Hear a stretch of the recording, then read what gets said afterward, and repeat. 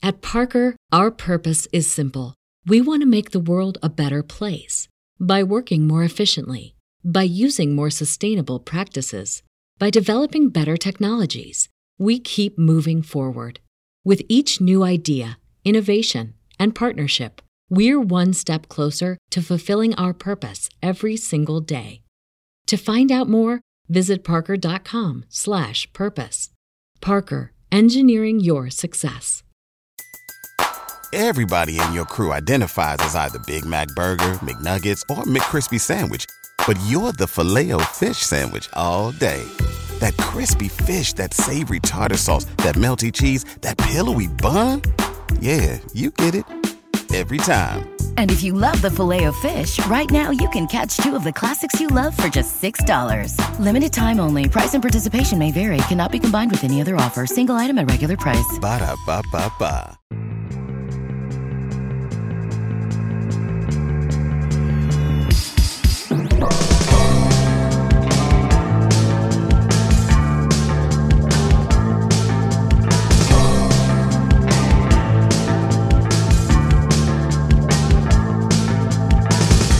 This is Conspiranormal.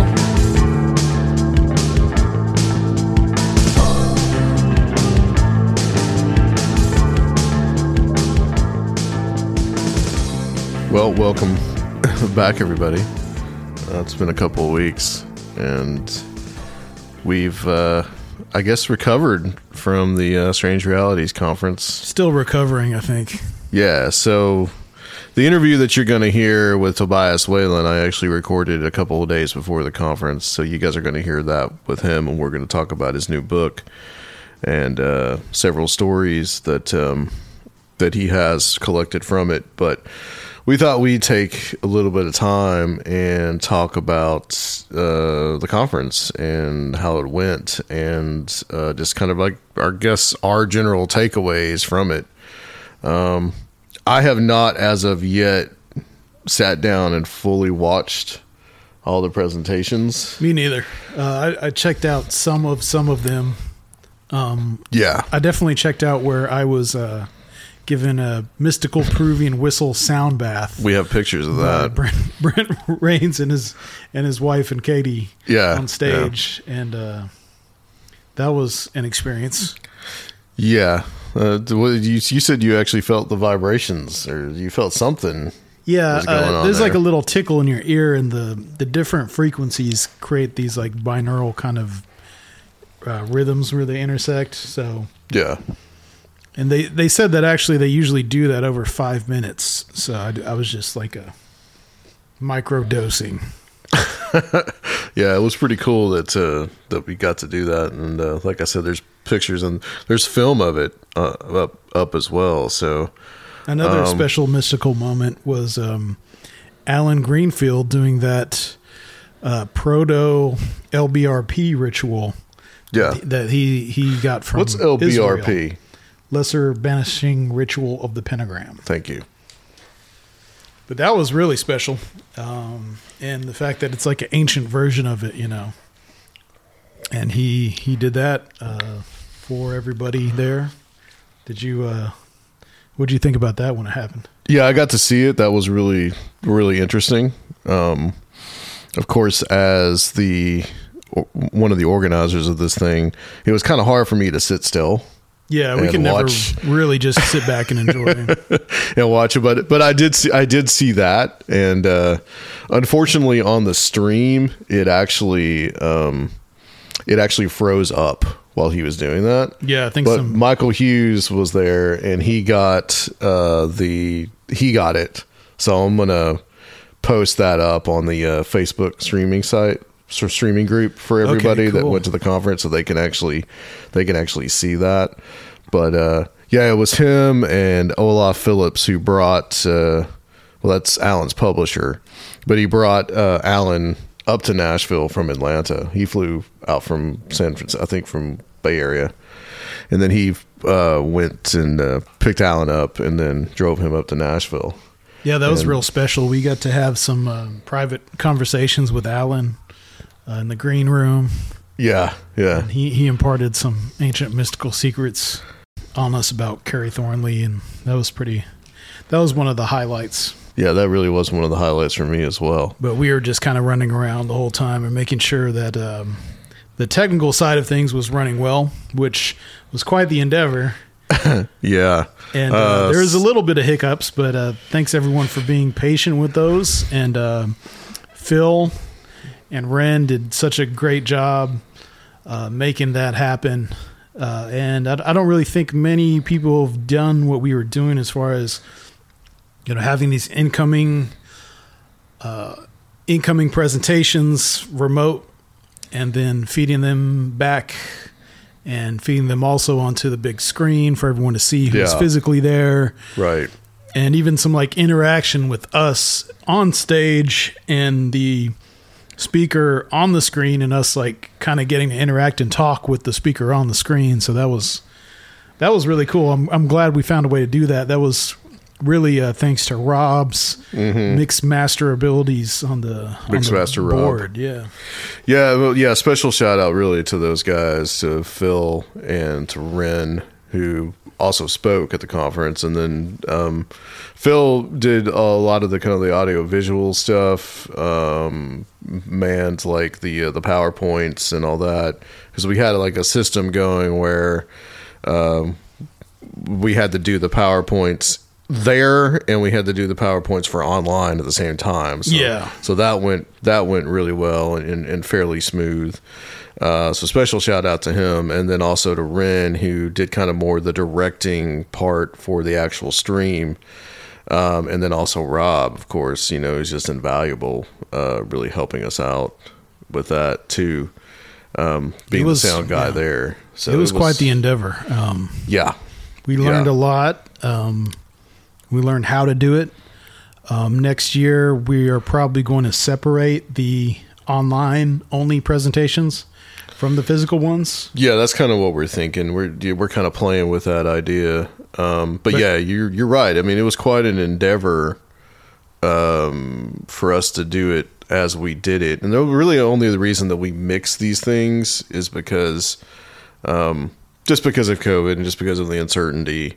So we didn't know who maybe could not come. Like we had some speakers that a week or even the day before that were supposed to be there but could not actually come. So I actually found that out like pretty much the day before the conference, that Kiki Dombrowski wasn't going to be able to make it. Right. Because not only could she not do she wasn't going to be able to physically be there, but she also was sick, so she could not come, but she also could not actually do her presentation. So I ended up filling in, which I did the whole like everything is demons about the Warrens, and their traditionalist Catholicism, because obviously I already had that ready. So I was able to just step in.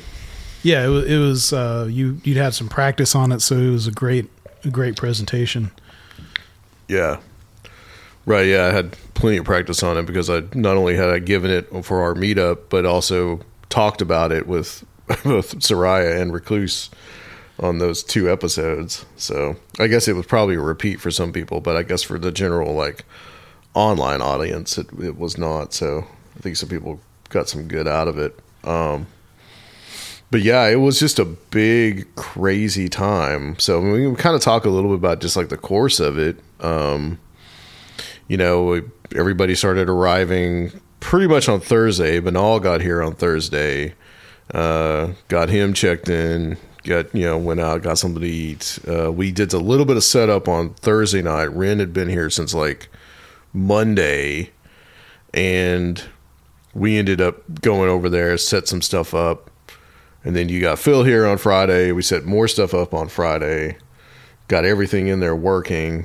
And then Friday night was just live there on site. And we started off with Banal, and then Josh Cutchin, Aaron Goulias, and Ren finished it up that night.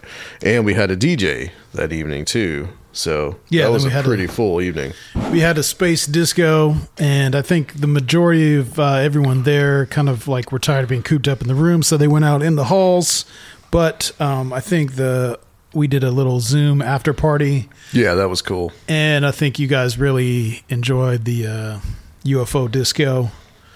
So that was fun. Yeah, we got everybody in on Zoom, people that were watching online. I posted it on the streaming page, and then you were able to put that on the projector, which was a really cool thing too. So, and everyone was dancing and having a good time and dressing up like Mothman. Yeah, I think didn't Marco do that? I think? Yeah. But yeah, so that Friday night was a blast. I didn't get out there until real late, so I wasn't. I know you did some after partying at the hotels. Yeah, because I needed to take Ren back. I had to take him back to the hotel, so I stayed and hung out a little bit with. I think Nathan was there by then, and Recluse. Well, he showed up Thursday night, but he was there, and we just all kind of hung out for. I think I hung out for about an hour. I didn't stay too long. Yeah, I was pretty exhausted by that point. This real core group. Yeah. I mean, it was just, what they say about like the hallway conversations and the after parties and stuff. It's really true. I mean, I learned so much and got the scoop on so much brewing and developing research and things that aren't, generally for the public yet from all these geniuses. And there's really nothing like the experience of being there and getting to have conversations and make connections with people and having a circle of 5 or 6 of these people standing around all just riffing off each other. It's really special. Yeah. That was really special. And we did a little bit of that at the hotel. And then also there's a little outside area with a little table you could sit down at SIR, which also I should point out, shout out to SIR too. They really, Laura and Andy and all the guys are very at the front there. Really awesome place. And when we did it in 2019, there was no, we did not stream that online. Now, it is online because my cousin filmed it, but that was after the fact. But since COVID happened, a lot of bands, because they're a practice space, and a lot of bands started streaming online, so they started catering to that. Yeah. And so that was perfect for us. Yeah, they had the infrastructure already in place. We had it pretty much built in, and I did have a little cellular Wi-Fi hotspot that I bought just in case, but it was smooth all throughout the whole thing. So thankfully never had to actually use that. Saturday was good. It was kind of a mishmatch. Had a few technical difficulties, but not anything really too bad. And I think we need to make a technical difficulties graphic. But but I mean, that's just for what we were trying to do. That's just was going to be naturally. I think was going to be something that happened. Right, and all the attendees were hanging out on the chat and very patient with us, so we appreciate that. Mm-hmm. And some of them were blown away by how quickly we did resolve things. We had a presentation that we lost internet on, but the presenter had a pre-recorded version that we were able to play. It wasn't seamless, but that worked out really well. So the show went on. We just learned a lot. This was the hybrid form, and I think we're going to continue with the hybrid form as our final form, though we're definitely going to tweak it. Yeah, and I hope that next year we're going to have a lot more people that are going to be able to be there. I think we're talking actually presenters is what I'm talking about, and of course attendees. I'd love more people to be able to attend live. It's just that with COVID, Delta, and everything, it just was still real liminal in between. 2021 really is the liminal year. So we're hoping 2022 we're going to be really just busting it out next year. Double deuce. But what we're kind of thinking is probably fewer speakers next year, and maybe give speakers a little more time on their presentations. We had some that did kind of go over. Yeah. So I think on Sunday we kind of ate into lunch a little bit, but that was okay because I still had plenty of pizza left from the night before. And, and there was a microwave, so it worked out fine. And I noticed with all the ordering apps for food now. Yeah. It really makes this kind of stuff easier, and people were really just taking advantage of that and getting stuff ordered. Right. So people weren't having to leave and get stuck in traffic and miss presentations and things like that. Overall, I mean, do you have any presentations that really stood out to you? Well, I'd have to say that, like I said, part of it was like I had to do things, and another part of it was just like I just could not sit still, so I was constantly going from one place to the other, checking on things. So I really need to go and back, and that's the beauty of this. I can go back and watch the presentations. I liked Aaron Gulius's. I thought it was interesting. That was really cool. I thought it was interesting that Aaron and on Friday and Dr. Future on Sunday both cited the same obscure Ron Ormond movie. Right. Which I'm not sure that they which was kind of an interesting synchronicity. Of the ones that I saw, I'd say that because mostly the ones that I got to see were on Friday night. I was pretty impressed by Dr. Finley's as well. I've actually editing that because we did these in blocks, so they're not separated by individual speakers, but I edited it down for him, and he's actually going to show it to his class. Very honored. Yeah. Jose's was very good on Sunday. I thought that was very excellent. I thought Banal's was great on Friday evening. Michael Hughes, what I did get to see of it was interesting. Yeah. That's one I really want to go back and listen to, watch again. Stevens, Renz. I think everybody really, they really brought their game on all this and did these like really awesome presentations. Yeah, Nathan's was really cool. And gave us kind of a preview of some of the Pennyroyal season 2 stuff. That was really well put together and fascinating. We definitely got we had a preview of some of the stuff that Chris Ernst covered, but he went into a lot more depth on some of the stuff. So it was a different presentation than the one that he presented in the Mystic Crew. And we had a couple of question and answer sessions. I mean, we had like Soraya gave a little bit of ideas, as like some of his ideas about the paranormal, and then he did kind of more like a engagement with the online audience and question and answer session on that. And we did a question and answer session with Timothy Renner to end the night on Sunday that I thought went really well. And we actually pulled Josh up on stage with him for just a little bit. Tim was actually broadcasting in. So, and of course, I mean, Alan's, we just pretty much, I mean, I had that allotted for an hour. I made the decision to just go ahead and just let him go for it was like an hour and 40 minutes. Keep rolling.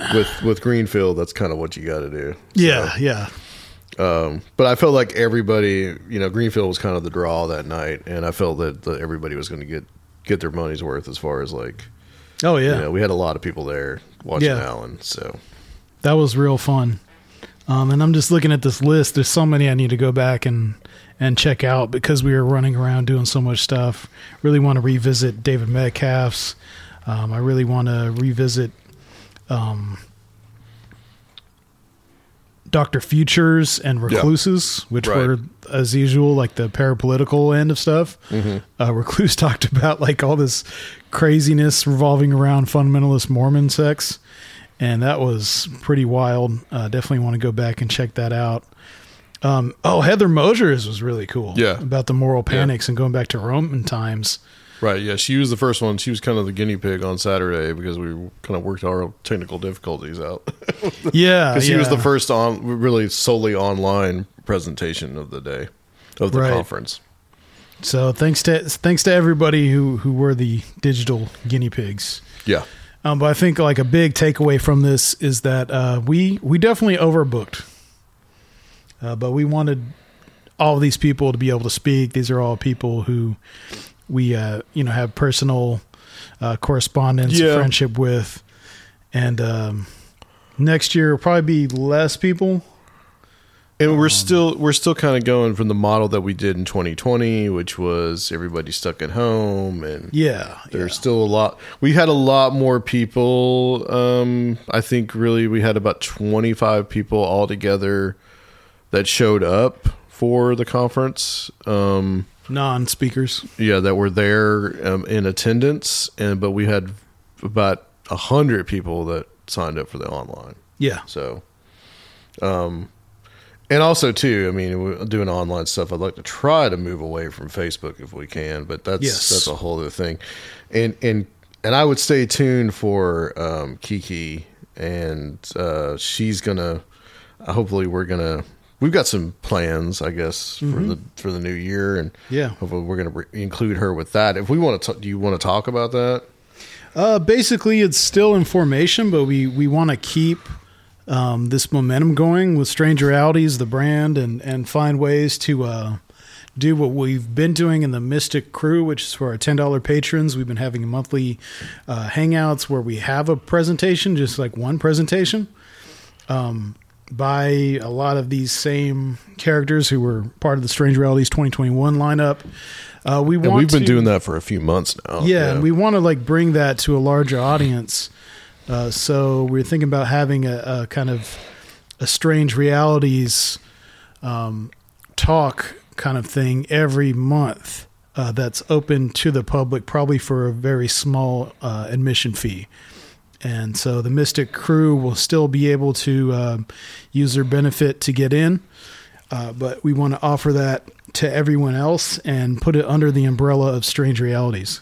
Yeah, I think tentatively we're looking at probably January of doing something. And this will be one speaker, and it'll be more like a night with so-and-so, that type of thing. And where like the speaker can give a presentation and then hang out and talk, and it'll be a little more of a loose format than something that's like as regimented as these conferences have to be, because you have limited time. You would think that you're doing an all-day conference, but I'll tell you what, like, you got to keep it. If you got 9 speakers, like, that's your day. Yeah. Oh, yeah. So, yeah. I was really happy about, and, you know, I'm always kind of surprised, like, how many people came from all around the country, too. Yeah. We had someone from Los Angeles. We had someone from Colorado. Yeah. It was like, you know, you just go up and start talking to people, and they're like, yeah, I came in, you know, from across the country. We got interviewed. Yeah, for a magazine. That should be coming out soon. We'll let you guys know about that. Yeah, it was great, you know, to see how much this stuff meant to people, and getting the feedback and how much people really enjoyed, and were just amazed at how many quality speakers and how much fascinating material we presented at this conference. So it just makes me really proud. Yeah, it was quite an undertaking. I said in 2019, this is like the biggest thing I've ever done. And then 2020, this is the biggest thing I've ever done. And then 2021, I was like, biggest thing I've ever done. Yeah. So it's like every year, I think it gets bigger and bigger and bigger. And that, you know, next year, hopefully we will not have the restrictions that we kind of felt that we had this year. And so it's we going to be a bigger thing. So we can really promote locally next year. Right. And just show people that we're still having trouble really figuring out how to brand this, because it really is a different kind of paranormal conference. And like, how do we really communicate that to the larger public? I think a lot of people who don't think that they're interested in the paranormal, don't identify as that, would really enjoy this conference. And I'm sure they would enjoy the lineup that we're going to have for next year. I think just like the show, I think it's reflective of the show. I think it's reflective of Conspiranormal and what we have striven to do over the last few years, especially in the last couple of years, which is have a much more kind of more, sounds elitist, yeah, how do you do it? Intellectualist basis on some of this stuff, and really just kind of digging deeper than just like, oh, I saw Bigfoot and I shot it. Yeah. Like that has its place, but on cable television. Yeah, it has its place, but if you want to dig deeper, I think, Strange Realities Conference is the place you want to go. So, if there's anything else, do you want to add on this? Not really. I just really want to thank everybody who came in person or online. We really appreciate it, and you're enabling us to continue to do this. next year, we really want to, continue to grow and have a lot of fun and encourage everybody to come in person, because like we were talking about, there's really nothing like it. All these people are very accessible. There's no, star personalities who you can't just go up and have a conversation with. So right. And I want to add, that also what Serfiel said. I want to thank our listeners. I want to thank the people that took the time to buy a ticket and to see it. But also to go ahead. I'm sorry. Go ahead. No. But also to say that it is still available, because this thing is recorded and it's on the Facebook group, private Facebook group, and it is available.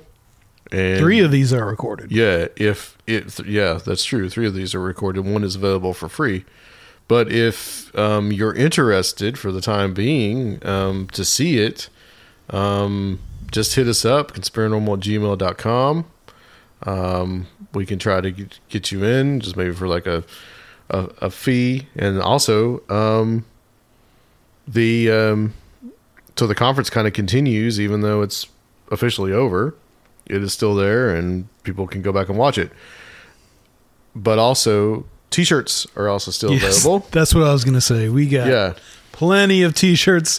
We probably got too many, but that's okay, because we wanted everyone to get one who wanted one, rather than the opposite. So we'd rather have too much than too little. I think we're out of 2XL and 3XL. Unfortunately, there's no tents for the big old boys, but a lot of big boys in the paranormal. But we do have plenty of extra larges on down to large and medium in both green and tan. If you guys are interested, that you attended the conference, hit us up again. Let us know if you want one. You can message one of us on Facebook or Instagram, or conspiranormal@gmail.com, and we'll be happy to send you a shirt. So, because if not, we're going to be selling them at a discount price next year. It'll be like, I recently went to a Rolling Stones concert with my dad, and everyone's got like their favorite tour shirts from the different tours, different years. So maybe you'll be like that, Right. Yeah. I don't think the Rolling Stones have any trouble selling T-shirts. But, yeah. But cool. All right, guys. That's it. We're going to be making announcements the rest of the year. I've got slowly getting things rounded up for the rest of the year. Going to have some great guests for you guys. We are back from break. Glad to be back, and I hope you guys enjoy this interview with Tobias Whalen.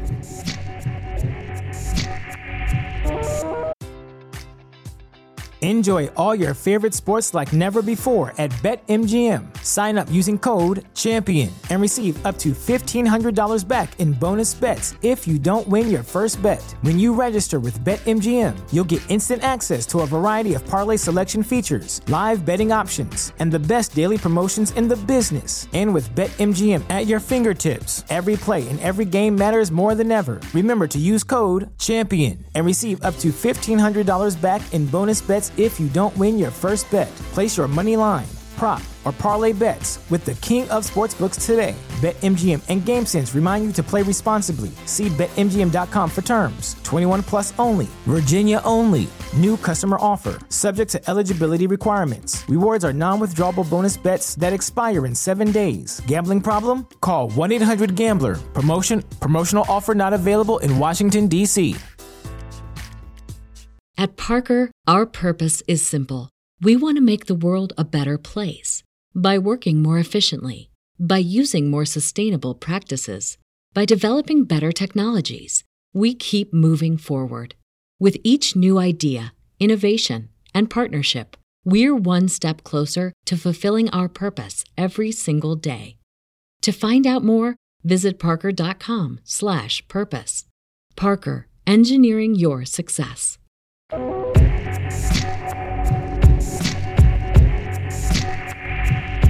All right, everybody. Welcome back to Conspiranormal. And as I'm recording this, we are still 2 days away from doing the Strange Realities Conference, but this show will actually come out after. So we're hoping everything went really well. But we've got Tobias Whalen here with us this evening, and we're going to talk about his book, Strange Tales of the Impossible.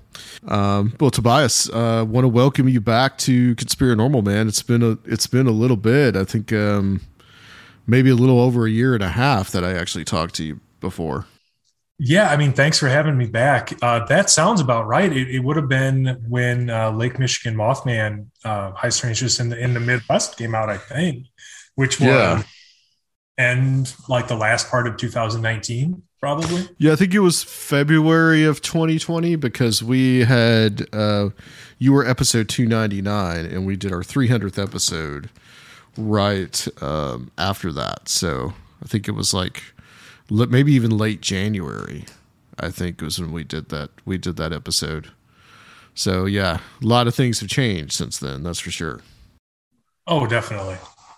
And this is like episode 387. I want to say this will be 387. So yeah, it's been a little bit of a minute. So yeah, we talked about that book, the Lake Michigan Mothman back then. And now you have a new book. I guess, well, we're recording this on October 13th, but is the book out now or is it coming out? It is out now, actually. Okay. This was one that kind of flew under the radar somewhat because it wasn't like Lake Michigan Mothman where you've got this, very public, very publicized, frankly, investigation that was ongoing. And so sort of the marketing leading up to it, it didn't have that level of, I guess hype is the right word. And, we were busy doing other stuff. And so, it kind of came as a surprise to even some of our friends. I had one or two of my friends who was just like, I didn't know you were writing another book. And I was like, yeah, no, I totally did. I've been doing it this whole time. So. Yeah, I enjoyed it. I mean, you get, of course, the flying humanoids are all over this one as well. And I feel like you go a little bit more into some other cases that are not quite around, because you focus primarily on like Chicago, obviously, and some cases in the Midwest, but then you talk about others that are in other locations across the United States as well. So it's not just like restricted geographically as like that book was. Yeah, definitely. Well, I mean, we get reports from all over the place, really all over the United States and Southern Canada. As far as sort of personal investigations, yeah, I mean, it's largely Wisconsin, which is where we live. We're in southern Wisconsin, about 20 minutes north of the border with Illinois. And so we do a lot of stuff in Illinois, Iowa, anything bordering Wisconsin, but we do get reports from all over the place. And so, I've spoken with witnesses and sort of looked into their experiences as well as I'm able to, from here, from all over the place. Right. And this book is a little bit more, not just flying humanoids, but it's also other types of, I guess you could call it strange physical phenomenon as well. Sure. Yeah. I mean, physical, like that opens a whole nother can of worms when you try to, I think, define these phenomena like in those terms, physical versus metaphysical or even like ephemeral or disincarnate, because a lot of it really seems to walk the line between physicality and spiritual or like more ephemeral sort of phenomena, in how it interacts with people. But yeah, it really does get away a bit from the winged humanoid sightings, although they are well represented, because like it or not, a lot of what I do is investigating these winged humanoid reports because, now that we're sort of known for that, people come to us with them. And I'm certainly not going to turn anyone away, who wants our help. But we do get a variety of reports, and we've investigated a variety of weird phenomena. So, I did want to be able to sort of discuss those in this work as well. And so we really get into everything from, ghosts and hauntings, apparitions, UFOs, other types of cryptids, even weirder stuff. I mean, there was a woman I spoke to in Kenosha, Wisconsin, who had actually had a weird nighttime visitation where she woke up to find this amber-colored orb floating in the corner of her room. And she said that the orb was surrounded by what looked like this sort of solid charcoal-colored cloud. And, once I dug a little bit more into her experience, it actually turned out that she'd had a lifetime of experiences of strange things happening to her. And many of those things sort of would be where I should say, I feel like many of those things would sort of be put in the box of, haunting phenomena and things like that. Right. And that's something that I have noticed in the time that I've heard these stories about people that have had haunting phenomenon, or they've had UFO phenomenon, or seen a cryptid. Most often they experience one of the other two. And that's something that, I think that I'm glad to have seen that you as a researcher were able to ask and then report on in this book, for people to understand that, like, none of this stuff should be in a box, but yet it kind of is. But again and again and again, in this book and in others that I've read, that's what you hear. And so sometimes when I've had guests on this show, I've actually asked them, well, if you had this weird experience, what's something else that happened to you? And 9 times out of 10, I've had them say, well, yeah, I had something really weird happen to me. Also that had nothing to do with this. So that is something that is pretty common all across the board. It almost seems like there's people that are more kind of just paranormally prone. Sure. Well, it could be that, I think some of it could be deliberate on the part of the phenomenon, because there does seem in some cases for there to be this level of interest shown in these individuals, and the experiences that they have, so, some of it could be, again, that certain people are just more perceptive in certain ways, are just favored somehow in being able to experience things. But in a lot of cases, to me, it seems like people are chosen in a way, really. Like I had this woman up in Minnesota with whom I spoke. Her name was Olga, and she told me about these shadow people and anomalous balls of light that she and her family were seeing in their home. And it all sort of seemed to be centered around her grandson, actually, to where, this other child in their family actually witnessed one of the shadow people observing him while he slept.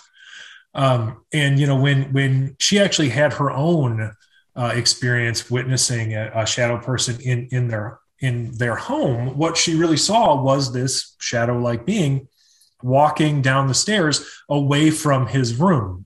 Mm-hmm. And, so you take her experience and isolate it from everything else. And you go, okay, well, you've got a ghost that walks down your stairs, I guess.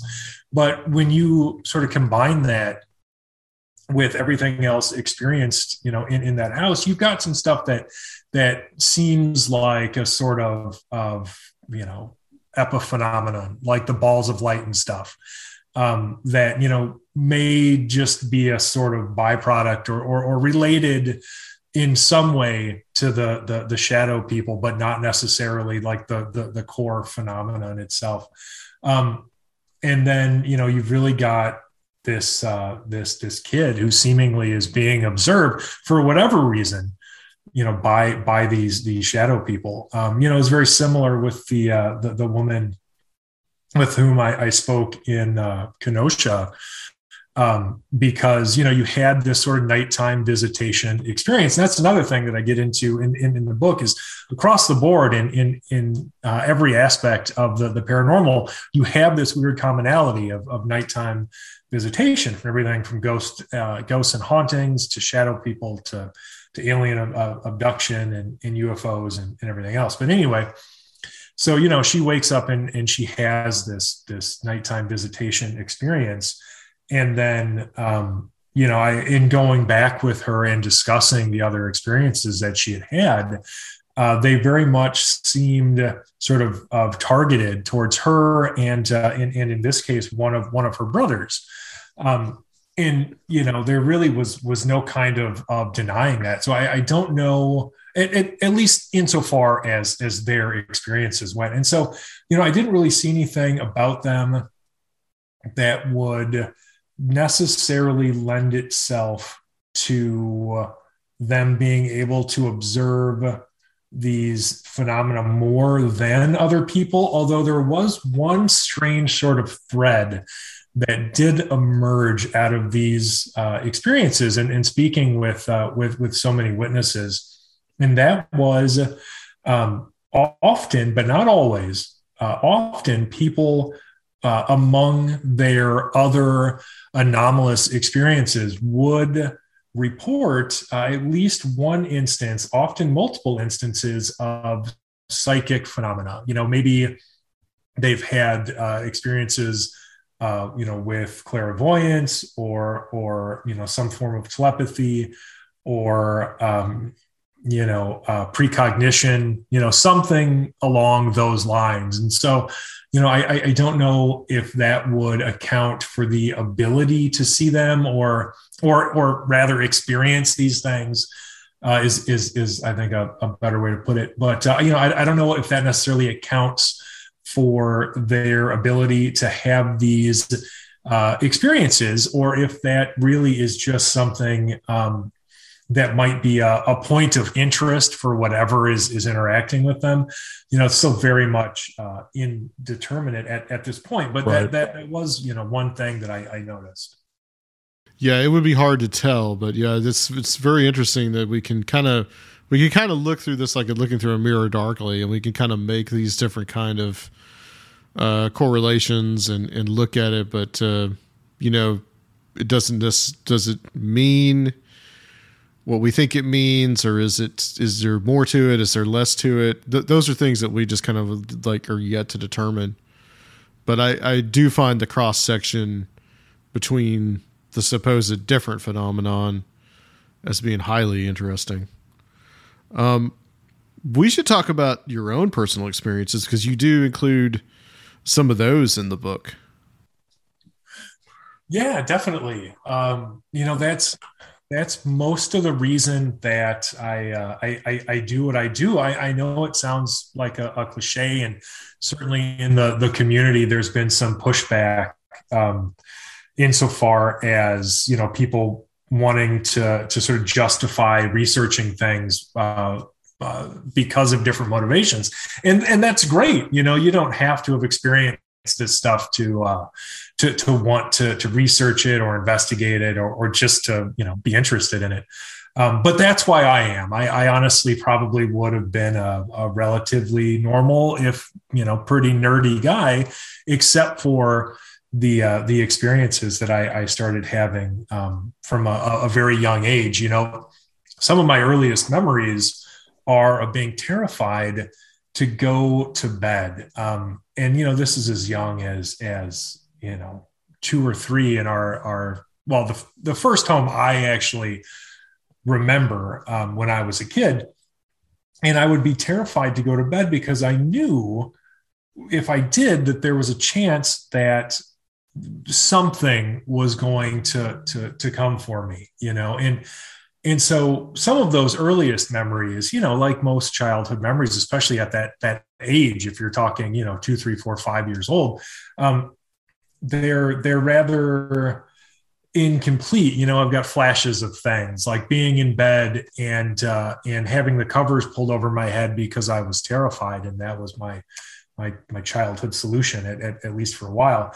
Not that it was particularly effective by any means, but being there in bed and having the covers pulled over my head and seeing the imprint of hands, on the outside of this blanket, sort of slapping the blanket or pressing in on it, waking up to a feeling of something hard digging into my ribs, like I was being lifted, or just those kinds of very early memories. And then, as I got older and cognitive function improved, I have more complete memories of other experiences, like seeing shadow people, darting around corners or hiding behind the garage. And I've had, further experiences that they're just very difficult for me to explain. Like one that I go into some detail about in the book. I was in my very early 20s, and I was living at my parents' house at that time. And I had gone to bed, and everything was normal as far as I knew. And, I went to bed like I always do. And I woke up in the middle of the night, and it seemingly for no reason. Like there wasn't a loud noise or anything that woke me up. And so, I look around as I suddenly find myself awake, and I notice everything's sort of in my room where it's supposed to be, except for my vantage point was skewed, and because everything looked a little off. And I realized very quickly that the reason for that was that I was floating, several feet above my bed. And so as I look to my left, I see this figure that looks like a shadow person. It literally just looks like a solid black silhouette of a man. And I say man because it had this sort of specific, male shape to it. And so this thing, whatever it was, it's standing there. And I had in that moment the overpowering feeling that I wasn't supposed to be awake for this. I wasn't paralyzed or anything because I moved my head to look around, but I also felt like it was probably a really bad idea for me to try to move, because again, I'm floating. I don't think I'm supposed to, even be experiencing this. Well, I wanted to ask you about the floating that you had. Did you feel that you were physically floating, or did you feel like it was an out of body type of experience? Physically floating. Okay. Yeah. I didn't feel it didn't feel like a dream, even a lucid dream. It didn't feel like, I was out of my body. It felt like I was very much in my body, and my body was physically floating, 2 or 3 feet above my bed. And so that's a good question, honestly, because not to digress too much, but some people have just assumed that, it was an out of body experience or some sort of astral perception, without really asking me. So I'm glad that you actually asked, because it didn't feel like that. And so, I look over, I see this thing. I don't think I'm supposed to be awake for it. And it reaches out its hand, and I interpreted this as being comforting or trying to comfort me. And so it reaches out its hand and places it on my chest. And then I'm lowered back down to my bed, and it vanishes, and I'm sort of lying there, and I'm on top of my covers, which I certainly didn't go to sleep on top of my covers. I very, very rarely do. Mm-hmm. In fact, I think that part of that is sort of a relic from my childhood of finding comfort, and hiding underneath the blankets. So, I'm sort of lying there on top of my covers. And at this point, by that point in my life, frankly, and obviously still true today, I had sort of figured out that, if these things, whatever had been interacting with me throughout my life, if I was going to be hurt, I'd be hurt by then, frankly. If they wanted to hurt me, I would be hurt. And so I never really got scared at that point, so I'm lying there and I wasn't scared. I was just more confused than anything. I didn't go wake my parents up because there's literally no point. It wasn't going to change anything. It just would have made them tired and grumpy. And so, I just laid there for a while and thought about it, realized there wasn't really anything I could do about it, nothing productive anyway. And so I just went back to sleep. And the next morning I woke up and, I had that moment where I was just like, wow, like that was really something. I can't believe that happened.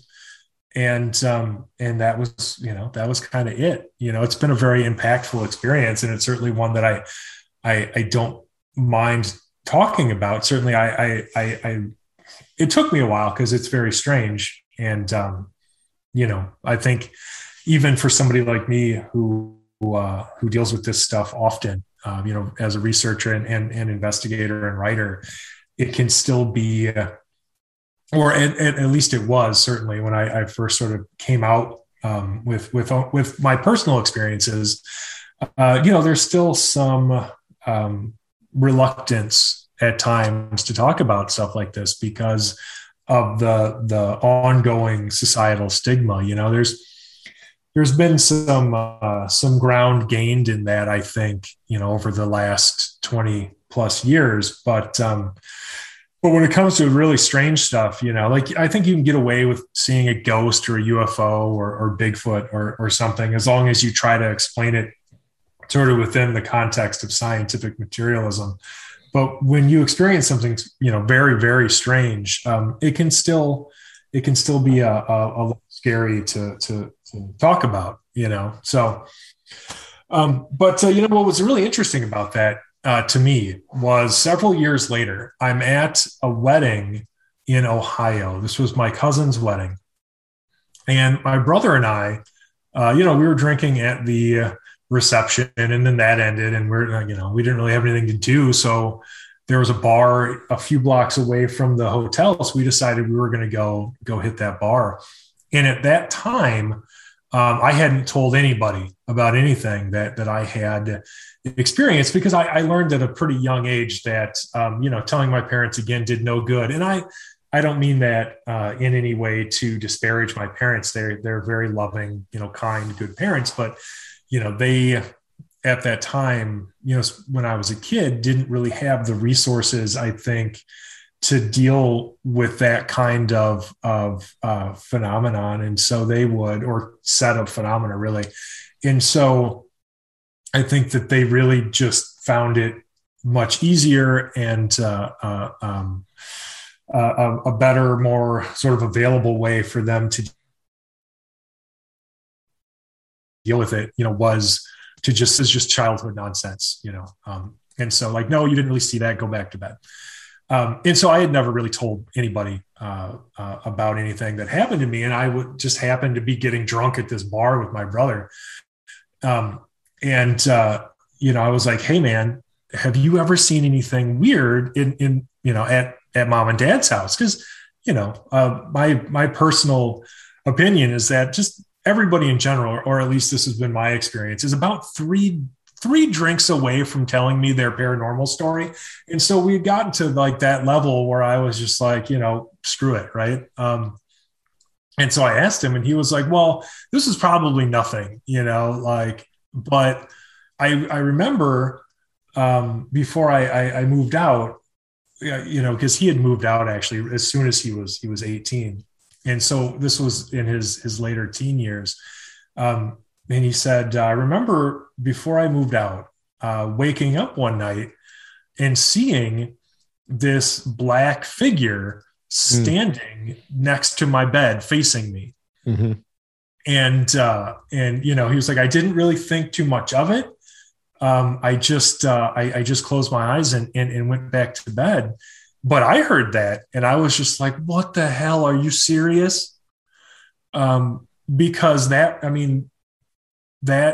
was corroboration, for this event that until then, I could have been like, well, it felt really real and I was there, like it felt like I was there and it was really happening, but who knows?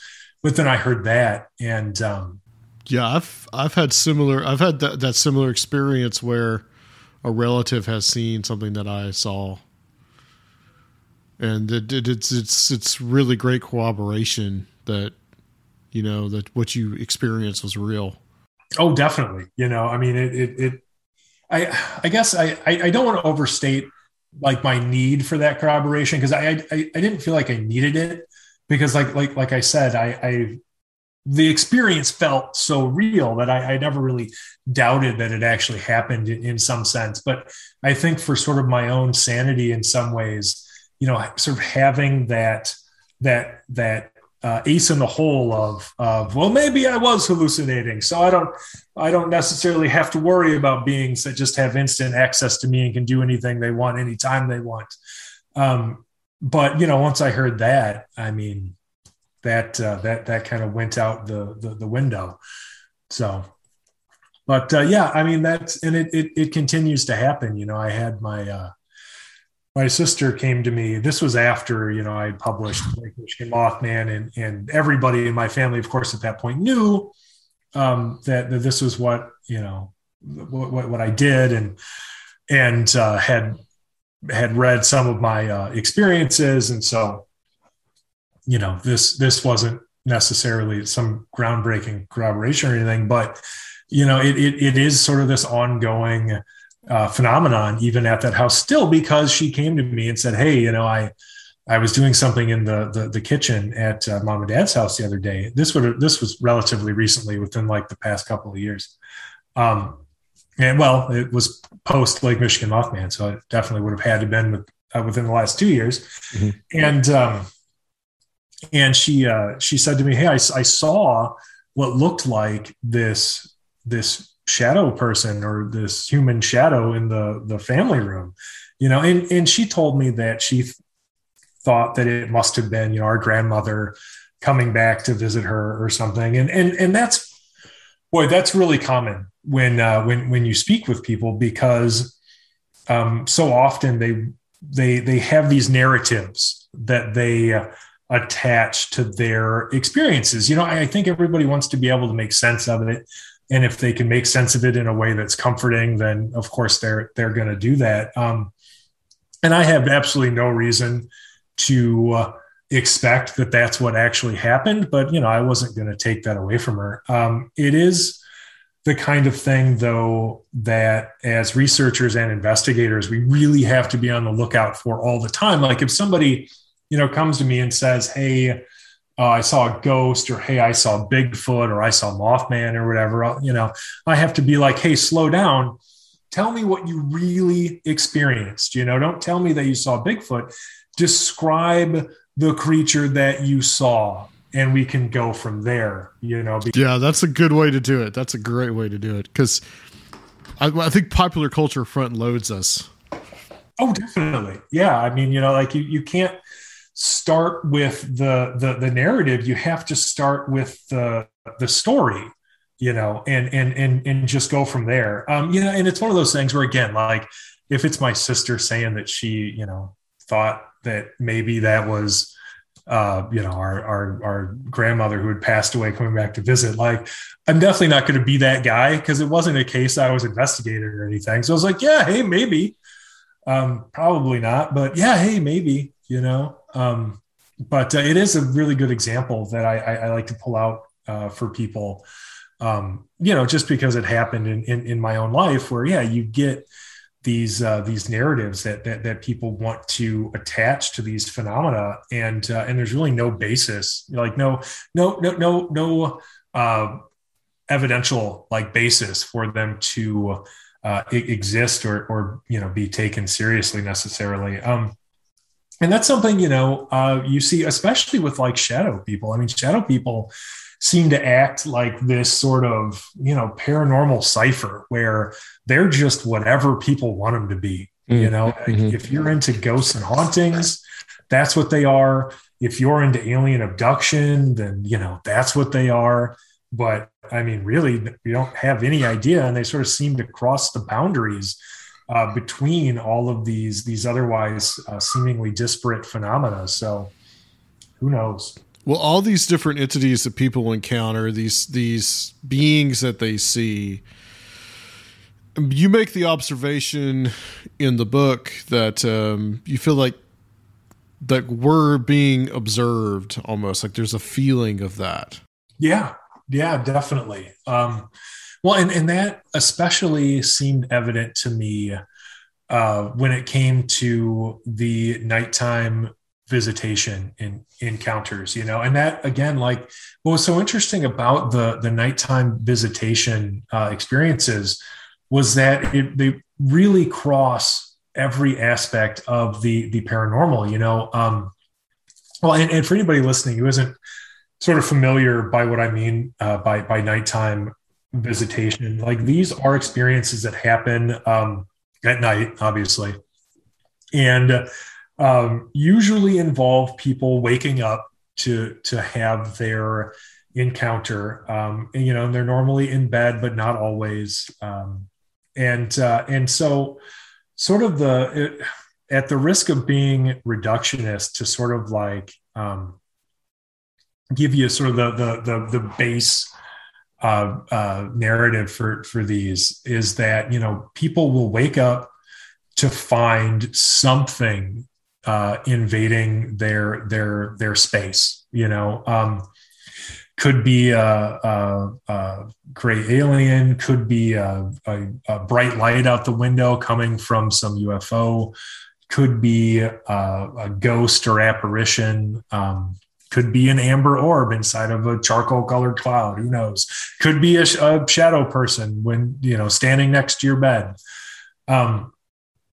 And it's just it was so interesting to me, that all of these different aspects of the unexplained sort of share this common event, that of waking up to find whatever it is, sort of standing there, and more often than not, seemingly observing you,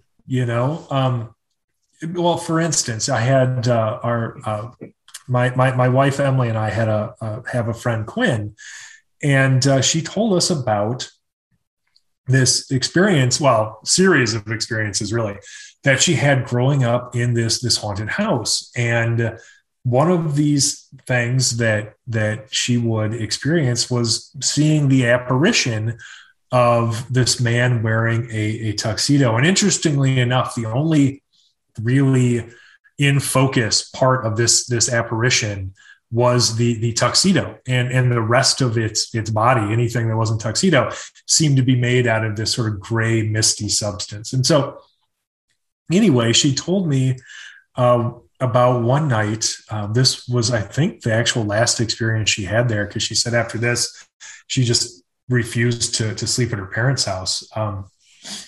So she was awoken one night by the neighbor's dog barking.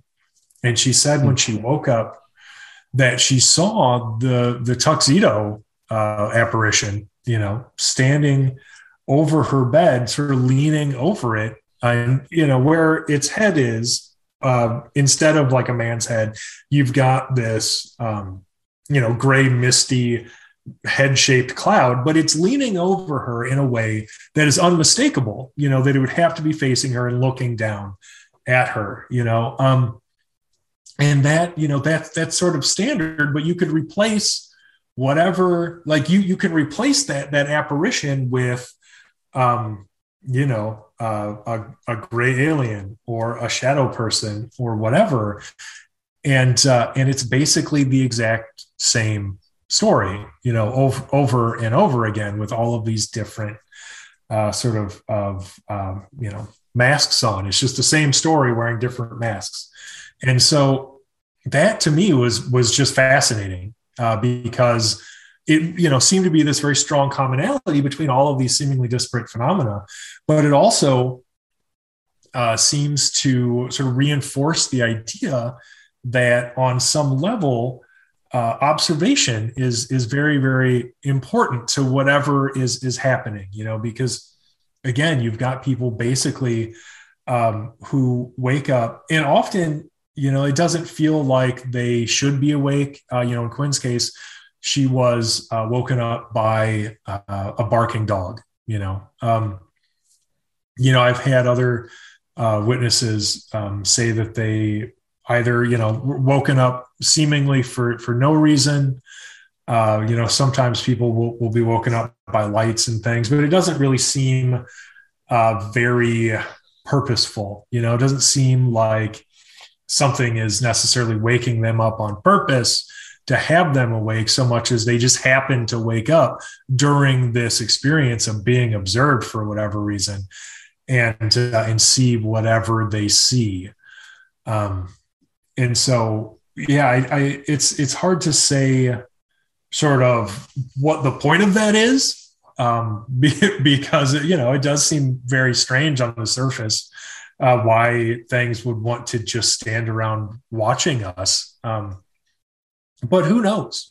Frankly, it's difficult to say. I don't even know what necessarily we should be taking away from the commonality of these stories, of the nighttime visitation or observation experiences, because I won't tell someone that they're all the exact same literal thing. I don't think that ghosts and aliens and cryptids or whatever all have to be the exact literal same phenomenon, in say like ultra terrestrials or whatever. I think that they very likely are related in some way, even if that way is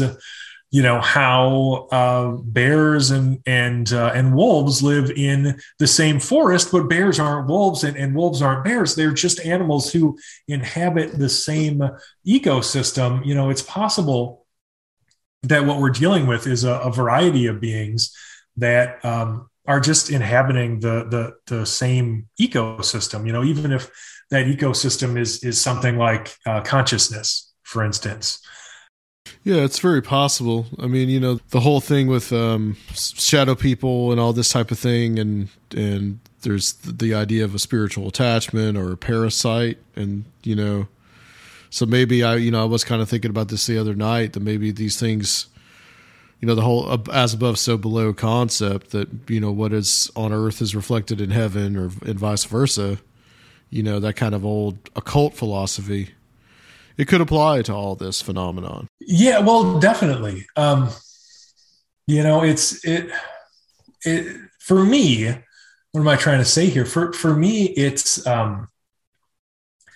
difficult to try to make out even exactly what we're observing, as we're being observed or interacted with, because, for instance, you take the appearance of these entities, right? And I don't know if that's what they actually look like. So I don't know if the thing that Quinn saw actually actually looked objectively like this gray misty thing in a tuxedo, or if when people see these aliens or like the traditional sort of, well, traditional now, but whatever, like these gray aliens or shadow people or whatever, if that's actually sort of what it objectively looks like, or if that's just what we perceive it as.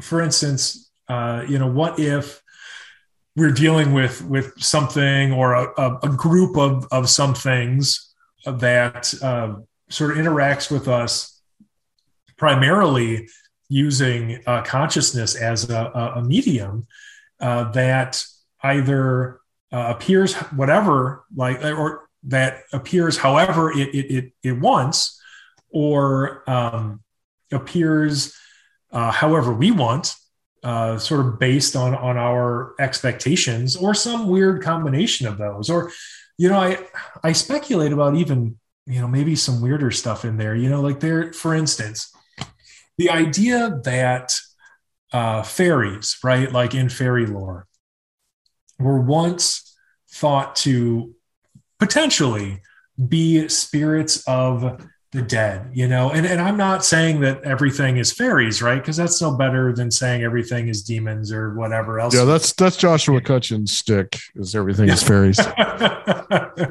He's the everything is fairies guy. But it's interesting to think about. So, and fairies are actually I think they're a really great sort of way to sort of contextualize and present all of the weird commonalities between anomalous phenomena, because when you look in fairy lore, it sort of encapsulates everything that I'm talking about, right? So there are parts of it that sort of mimic ghosts and hauntings. There are parts of it that sort of mimic like alien abduction or UFOs or even cryptids and all kinds of weird stuff. And of course, that isn't to say that, everything is fairies, like I said. But, it is to say that I think we can use that lore as a sort of tool or guide almost to sort of help us imagine the possibilities here. So, again, like you think about people, exploring the possibility of fairies, being spirits of the dead. And that got me thinking, like, okay, well, let's sort of take this to its logical conclusion, right? Like, what if fairies are spirits of the dead? What if that is what people were seeing, and what if we can become fairies when we die? And then why would we have to only become fairies? What if we could become Greys or Mothman or anything we want? Because the transhumanistic possibilities of existing sort of only as consciousness would seem to allow for anything. Like, there's no reason at all why people would have to necessarily still appear human. I get why most of them would want to, or how we would end up that way, but it never made, it just doesn't make sense for that to be the only possibility. And so, what if there are things that were never human that, have sort of always existed as consciousness or sort of in this ecosystem of consciousness. If you think of consciousness as a sort of universal force that exists outside of our physical bodies, what would they be able to do? Practically anything that they want from our perspective. And then what if, once people pass away, they are really fully immersed in that sort of same ecosystem of consciousness, and then what would they be able to do? All of the same crazy stuff that the entities that we had been sort of interacting with while we were corporeal were doing, So there's a lot of really strange possibilities there, and I don't know that I would come right out and say, well, this is firmly what I believe, because I mean, come on, I don't necessarily have any evidence of that, but this is the kind of stuff that I absolutely love to speculate about, because a lot of it fits. And I think that through speculation, being able to entertain an idea without fully endorsing it, even really, or certainly without necessarily giving it the full weight of your belief.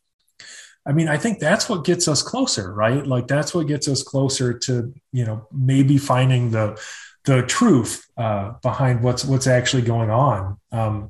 And so, yeah, that's one for me that I could think about, and have for hours and hours, because it allows for so many different possibilities. And, certainly there's no shortage of sort of strange one-off, credible creature sightings and UFO occupant encounters, and just all, high strangeness, like all of these different high strangeness experiences that people have with these entities. It all sort of becomes a lot more possible to me, despite the witnesses' credibility, which often can be, quite high. They all sort of just become, like I said, seemingly more possible when you think about it in terms of a phenomenon that would be as malleable, as something that was interacting with us through consciousness and sort of was of consciousness and could manipulate, our perception or its form, and just be whatever it wants, I guess. There's a few stories in the book where that looks like that's what is happening. Like the creature is just kind of like constantly shifting or forming into something else. I think there's one story that I think we'll talk about here. I think that's the one in the Pine Barrens, if I'm not mistaken, where they see the creature and it just kind of, they can't really register what it is because it seems to be just constantly kind of like shifting in a way. Yeah, that was one that actually came to me from my friend Adam Benedict at the Pine Barrens Institute, which is a research website that he runs. And so basically it was this woman and her husband, and this was in Beloit, Wisconsin, or just outside of it really. And she and her husband were driving along and they saw this weird animal in this field.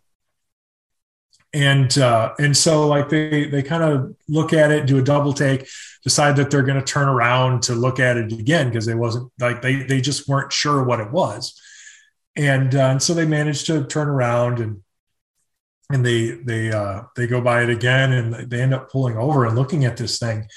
And at first, they thought maybe it was a mountain lion or like a large dog or a bear or something. And this thing, sort of approaches them. And this woman says that it looked sort of chimeric, frankly, because it sort of had all these different aspects of different animals. And so she couldn't really put her finger on exactly what it was. And she said that it was difficult even to a point for her to perceive it. Like the harder she tried to focus on this thing, the more difficult it was for her to be able to see it. And that it even sort of became like pixelated. Right. Which is just bizarre, obviously, and it affected her husband to the point where afterwards he just decided that it was a large dog and he never wanted to talk about it again. And so it clearly had a profound effect, on these folks. But yeah, no, that was a very interesting one for me. There's also weird occurrences where one person will see it and another person just will not. That's another aspect that's strange. That is strange, and that's definitely happened. Usually when that happens to me personally on an investigation, it's because I was the only one that happened to be looking in a certain direction. But, I think when you're talking about, two people in the same room and only one of them sees an apparition or something that seemingly should have walked in front of both of them, then yeah, I think that assuming the witness's credibility, of course, and the veracity or authenticity of their testimony. Then, yeah, I do think that sort of points towards this sort of interaction through consciousness. Something else I talk about in the book that's very much in line with this is altered states of consciousness, right? And so, if you sort of think about how it could be that one person sees this thing and the other person doesn't, maybe only one of them was in the necessary state of consciousness to be able to see it. Because I think when people hear the phrase altered state of consciousness, right, like they think about, I don't know, getting high or something, and that's not really what it has to be. I mean, every one of us enters into several different altered states of consciousness every single day, of everything from daydreaming to highway hypnosis, to falling asleep and dreaming and waking up. These are all altered states of consciousness. Right. Yeah. People don't realize that. It's just like what that means. I mean, it's a wide variety. Like you said, I mean, dreaming is an altered state, and we do that every night, even if we remember it or not. Oh, definitely. And so something that I've noticed in my own research is the kinds of activities that are seemingly typical for people to be participating in when they have their experience. So one I touched on already is either being asleep or waking up or falling asleep. But another one is just kind of going about their business, often driving. And so that really got me thinking about highway hypnosis, which is just another way to say, that experience that you have where, say, you're driving and you reach a point where you're like, wow, I don't remember like the last 10 minutes of this drive. And it happens. It happens to all of us. It happens all the time. Yeah, I've had that happen to me. Yeah. And so you've got this altered state of consciousness that people routinely enter into. And you've also got so many experiences that happen while people are driving, or just going about their business in general. Like, you don't necessarily have to be driving for this to happen. Any task that sort of takes up the focus of your physical self, right? Driving or just strolling or something, but allows your mind to wander can get you into this altered state of consciousness, right? So many of these encounters come from people who are just kind of out going about their business, and they're not looking for this to happen, right? And yet it does. And I can't help but think that there's some kind of connection where they slip into the altered state of consciousness necessary to sort of have this kind of experience. And maybe that's why so often in those specific scenarios where people are just kind of out and about going about their business, why so often the encounter seems accidental. Because when you look at those encounters, for the most part, other than like abduction scenarios or your visitation or contactee experiences, they often seem very accidental. They don't seem to involve, observation in the same way that, like nighttime visitation experiences do. It very much seems like, people are just kind of out and about, going for a walk or something one night. And next thing you know, they're tripping over Mothman or Bigfoot. Or in one case, a gentleman I spoke to in Springfield, Illinois, was chased by this humanoid riding of what looked to be like a flying moat. All manner of high strangeness. But even in that case, the encounter seemed very accidental. where he just happened to be sort of in the wrong place at the wrong time with maybe just the right altered state of consciousness to actually have this experience. Yeah, I can see that as a very feasible thing, that maybe you just become more open and it reveals, or it, I don't know, lack of a better term, the veil lifts, I guess you could say. I did want to ask you though, too, you bring this up a couple of times a few times in the book about people's perceptions of this phenomenon, especially the Mothman, quote unquote Mothman, as being like evil omens, but you don't really see anything like that. Like that's more of a popular culture notion that is just kind of seeped in there. Sure. So when you look at the idea of the Mothman as harbinger of doom, right, as this sort of this portent of disaster, there doesn't really seem to be any credible evidence to support that. It goes back obviously to the 66 to 67 Point Pleasant Mothman flap, right? And so then obviously in December of 1967, you have the very tragic and impactful collapse of the Silver Bridge, which killed about 46 people. I think it was 47. And so since then, people have conflated that event with the Mothman sightings, and that's pretty much exclusively because of the narrative provided by John Keel in the Mothman prophecies. There are people that I know, friends of mine, who have done good work in sort of researching what people were actually talking about back then. And I got to tell you, nobody in Point Pleasant was talking about Mothman having anything to do with that bridge collapse when it actually happened.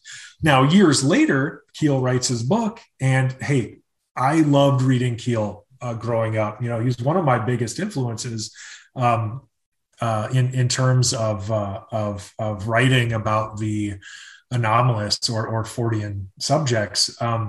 And he was an excellent storyteller, very, very entertaining storyteller. But I think, if you critically evaluate some of his work, he also never let the truth get in the way of a good story. And so as a storyteller, he sees that likely he's going to need an ending to this narrative. And because there's nothing people like more than a tidy narrative. People want a beginning, middle, and end. And unfortunately, these phenomena do not provide tidy narratives. They don't deliver us a satisfying ending ever. And so, at least not that I've seen.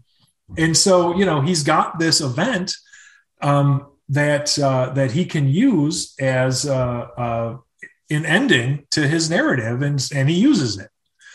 And so that really got the ball rolling on people discussing, Mothman as this harbinger of doom. But again, there's really nothing to support that. That was further exacerbated by the movie that came out. Right. Written by Richard Hatem, who's a great guy, obviously. Oh, yeah. Super nice guy. I've had Richard on the show a few times, actually. Yeah, totally. Yeah, it's super great guy. And, he added some stuff in there, right? So he added some fictional occurrences, like people seeing Mothman before the Galveston hurricane and before Chernobyl. Mm-hmm. And now, that Chernobyl thing has really snowballed to where you've got people talking about it, especially online, as though it's this really well-documented, well-supported event, when in actuality, and I would love for somebody to prove me wrong here, but I've never been able to find one single person who's ever been documented as saying that they actually saw it, or even an investigator who said that they talked to a person who said that they saw it. It's always just like, oh, hey, did you know that it was also seen before Chernobyl? So it's, it's taken on this sort of urban legend or internet folklore status at this point. And has really contributed to that narrative of Mothman as harbinger of doom. But the reality of it is, at least in terms of winged humanoid sightings in that area, nothing stopped when the Silver Bridge collapsed. People continued to see Mothman. They continued to see UFOs in that area all along the Ohio River Valley. And so there's really just nothing at all to support the idea that those winged humanoid sightings had anything to do with that disaster or any other. I mean, terrible things happen every single day, thousands of times every day with nary a winged humanoid in sight. It never made any sense, but it did make for a really good book. And so that's what people say now. Because I remember that whenever the winged humanoids were being seen all over Chicago, people were like, oh my God, what's going to happen in Chicago? Something's going to happen. But you did have the one case with the lady that saw 4 of them right before 9/11, which was interesting. Yeah. Right. I mean, that connection is tenuous at best. That was something where after the fact, it was her son, I think, who had seen the Mothman Prophecies movie or something, was just like, oh, wow, did you know, like you saw those just before, like the day before September 11th, oh, gee, I wonder if it was connected. And so literally the only reason that the idea was brought up is because he saw the movie that contributed to the sort of, folklore narrative of Mothman as harbinger of doom, because otherwise without the presence of that existing narrative, they never would have connected those events because they're not connected, Here's one that particularly stood out to me reading the book was the fur covered one that the guy saw, that he said had like fur covering its face. Well, there have been a couple. I think the one that you're referring to would have been February 2019 in Woodstock, Illinois. This was a case that was actually really impactful for Emily and I, because, this was one of the ones where we managed to go down there, and the witness was very, very forthcoming and took us around to the sighting area and everything. And so the experience that this gentleman had was he had to run out to Walgreens. I think he was picking up some milk, and he's headed home. It's 8 o'clock or so in February, so it's dark out. And as he's heading home, driving, again, not really expecting anything, not paying attention for monsters or anything like that, just zoning out, driving. He is crossing the entrance of the Dewfield Pond Conservation Area. So along this road, the way he was going to his right, there's this pretty sizable conservation area called Dewfield Pond Conservation Area. And he, as he is getting up to the entrance of it, he sees step into the road this large, hairy humanoid with these sort of leathery, membranous wings coming out of its back. And, this thing takes a few steps and is across the road. That's how big its stride was. And he got a pretty good look at it, because it was illuminated by his headlights as he was coming up on it. It wasn't a very long sighting, several seconds or so, but he said he got a really, really good look at it. And so, he was able to sort of draw its silhouette and everything later on. And what was so interesting to us, about this particular case, and I'll speak for Emily a little bit here, just because, we've talked about this at length and she's gone on the record as saying it. what was so interesting about us, or about this to us, was that, I talked to this guy on the phone, and he agreed to let us come down there.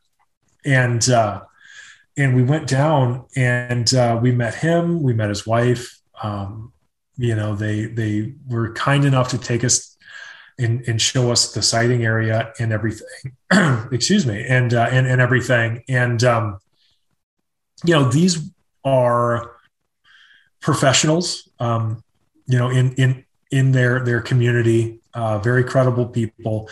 They had everything to lose, frankly, by sharing this story, and really nothing to gain, sort of, other than the cathartic release, I think, that a lot of people get with being able to share these experiences in an environment and with people absent of judgment. And then, of course, we always do everything we can to try to help people understand these experiences, at least insofar as any understanding is available or even possible. And so, yeah, they were great. They showed us the sighting area, and we did find one anomalous footprint, which was very interesting. But the thing that sticks with me the most is, and this is a relatively common experience as an investigator, really, especially with the winged humanoid sightings, was speaking to this witness and being able to discern, because it's just so obvious. It's all over his face. The fear and just the puzzle, like the puzzlement, everything about this is just alien and terrifying often to people. And there's no disguising it, when you actually get to speak with these witnesses. Like, they've had these impactful, powerful, sometimes traumatic experiences. And it's one thing, to hear about it from me on a podcast or read about it in a book or something. But when you're actually face to face with another adult who is clearly terrified to tell you this story, just is visibly shaken over their experience in broad daylight, on an otherwise normal afternoon, it stays with you. It adds a layer of credibility to the authenticity of their experience, insofar as I think you can really believe that they experienced something that really made a deep impression on them, and it's very difficult to convey that, I think. But this is one of those that really displayed that for us. And so it's one of my favorite cases, just for that reason alone, honestly. And it is a weird one. You're right, because there is some variation in the description of these winged humanoids, right? Sometimes you've got something being described as thin, bordering on emaciated. Sometimes you've got something that people describe as very bulky, or well-muscled, or, even hairy. So who knows? But whatever it was, it had a real impact on this guy. I'm also interested in some of the pterodactyl sightings too. Like, people are seeing, not only are they seeing men with wings, but they're seeing like literal prehistoric creatures. Well, and what's interesting about those too is, again, like these people, they have no reason to be making these stories up. Like, they're not getting anything out of it, like they're not making any money. They're anonymous. And people, these are people that I've spoken with directly. Right. So like, I know who they are, but they've asked me not to publish their name. So I want to make that clear to people too. If a witness that I'm writing about is anonymous, like, they're not anonymous to me. I know who they are, but again, I respect people's privacy, as anyone should. So, but yeah, what's interesting about those pterosaur sightings, right, is that what people are describing, again, like seemingly in earnest, like I have no reason to believe that any of these people are lying or making anything up, because it just doesn't make any sense. And there's no indication that they are. But what they're describing is like the old movie version of pterosaurs, right? Of pterodactyls and things. When, modern paleontology paints a very different picture of what these animals looked like, even describing these sort of like hair-like feathers and things, and like nobody ever describes those. And so it's just really bizarre, right? Because they're seeing these things that obviously, at the very least, are out of time, right? These anachronistic animals, but they're also seeing them in a way that we don't even know if that's how they existed, and it's possible that that's not what they look like. The artistic depiction, of a pterosaur or a pterodactyl, yeah. Oh yeah. I mean, it's literally how you saw pterodactyls in, like King Kong in like in the 30s, right? Yeah. Or the dinosaur books that we all grew up with, Oh, absolutely. And so it's just it's so strange to me. And it's just one of those things where it's like, well, I mean, is this another instance of sort of this, malleable like type of phenomenon that is conforming itself to their expectations? Like, why that image specifically, right? Or is this some kind of misidentification? I mean, that's definitely something that I cover with these witnesses, where I'll be like, well, okay, here are some pictures of large birds, like herons and cranes and things that look, honestly pretty similar to something like that in flight. Is this what you saw? And all of them, to a person, say, no, it's not what I saw. And so, without any photographic evidence, and certainly I wasn't there, who am I to say, that their description is incorrect? So, it's very, very puzzling, because, at first, I would kind of consider, well, okay, I don't think that there is any biological evidence for the persistence of these ancient species, right? Like for them to exist, you would need breeding populations and food sources. You would need like whole ecologies, for these things to be around. And as large flying animals, if there was enough for a breeding population, people would be seeing them, and we would know about it. Yeah. Right. Like we would know about it.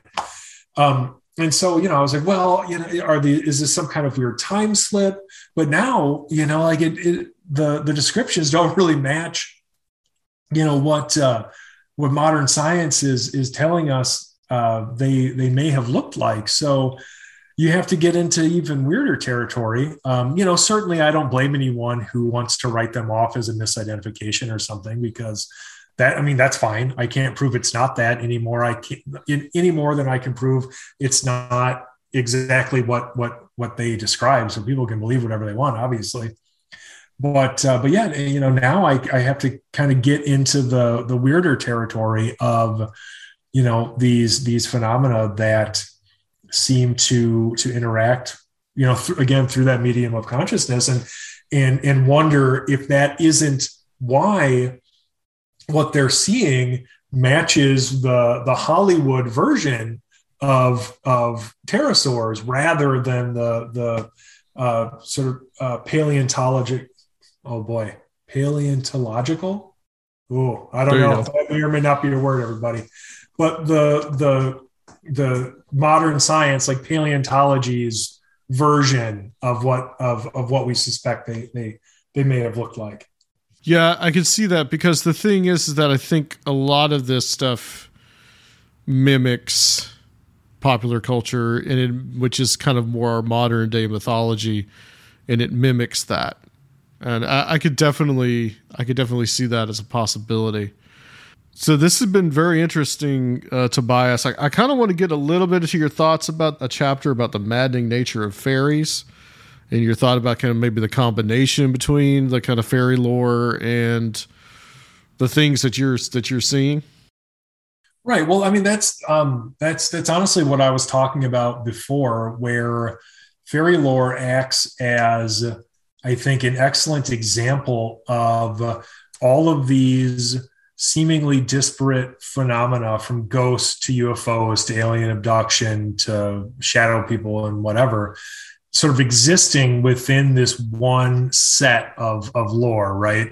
So when you look at fairies, you can see examples of all of these different things, and that's sort of what got me thinking. Of course, like I talked about before, the fairies and the dead, but I think fairies serve as a really good example also of not just the commonalities between these things, but also the narratives that we as human beings place on these phenomena, right? So,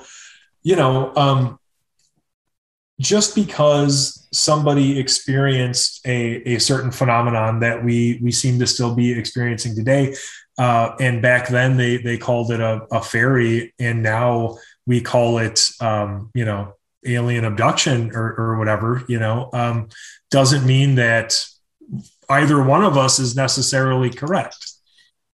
It just means that the circumstances of our environment, so everything from our level of education to the level of technology and sort of everything we have in our society, in our culture, colors our perspective when it comes to interpreting these things.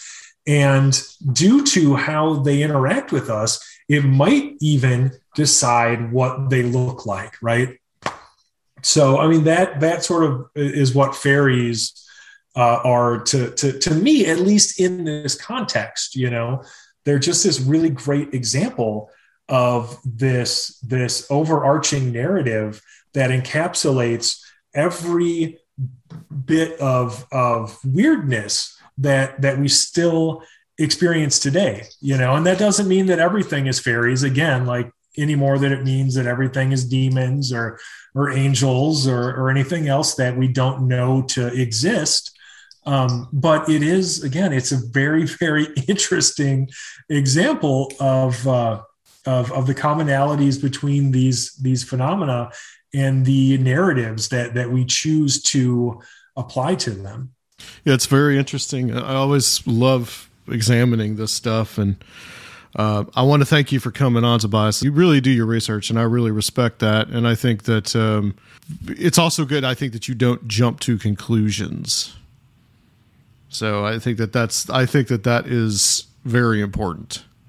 Yeah, honestly, yeah. I mean, thank you. Like that means a lot. Obviously, I love coming on the show just for that reason. To be able to speak with somebody who shares that perspective. And certainly, it's very important to me. And we are seeing some good examples of it in the field today. So I think there's lots of room for optimism there. But still, I love hearing that. Obviously, so thank you very much. Thank you. Tell people where they can find the book and where they can find out about the Singular Fortean Society. Sure. So, if you're interested in learning more about the Singular Fortean Society, or, more about what we do, you can keep up to date with the latest news on what we're up to through social media. So you can find us on Facebook, Twitter, Instagram, Tumblr. You can also visit our website, singularfortean.com. You'll find all the latest paranormal and Fortean news from around the world, as well as feature articles.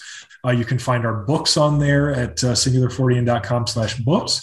You can also find those on Amazon, but if you want them signed by the author, you're going to have to get them through our website or find us at a conference or something, although those are not as prevalent these days due to COVID, but should be bouncing back. Yeah, hopefully very, very soon. Yeah. Definitely.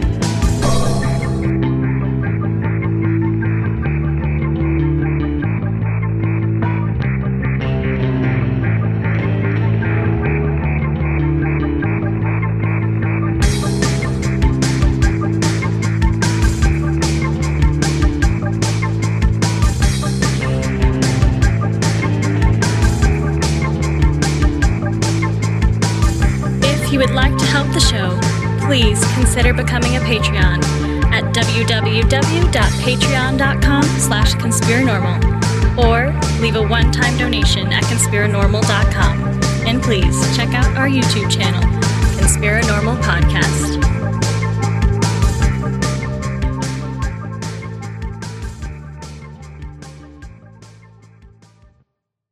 At Parker, our purpose is simple. We want to make the world a better place by working more efficiently, by using more sustainable practices, by developing better technologies. We keep moving forward. With each new idea, innovation, and partnership, we're one step closer to fulfilling our purpose every single day. To find out more, visit parker.com/purpose. Parker, engineering your success. Everybody in your crew identifies as either Big Mac Burger, McNuggets, or McCrispy Sandwich. But you're the Filet-O-Fish Sandwich all day. That crispy fish, that savory tartar sauce, that melty cheese, that pillowy bun. Yeah, you get it. Every time. And if you love the Filet-O-Fish, right now you can catch two of the classics you love for just $6. Limited time only. Price and participation may vary. Cannot be combined with any other offer. Single item at regular price. Ba-da-ba-ba-ba.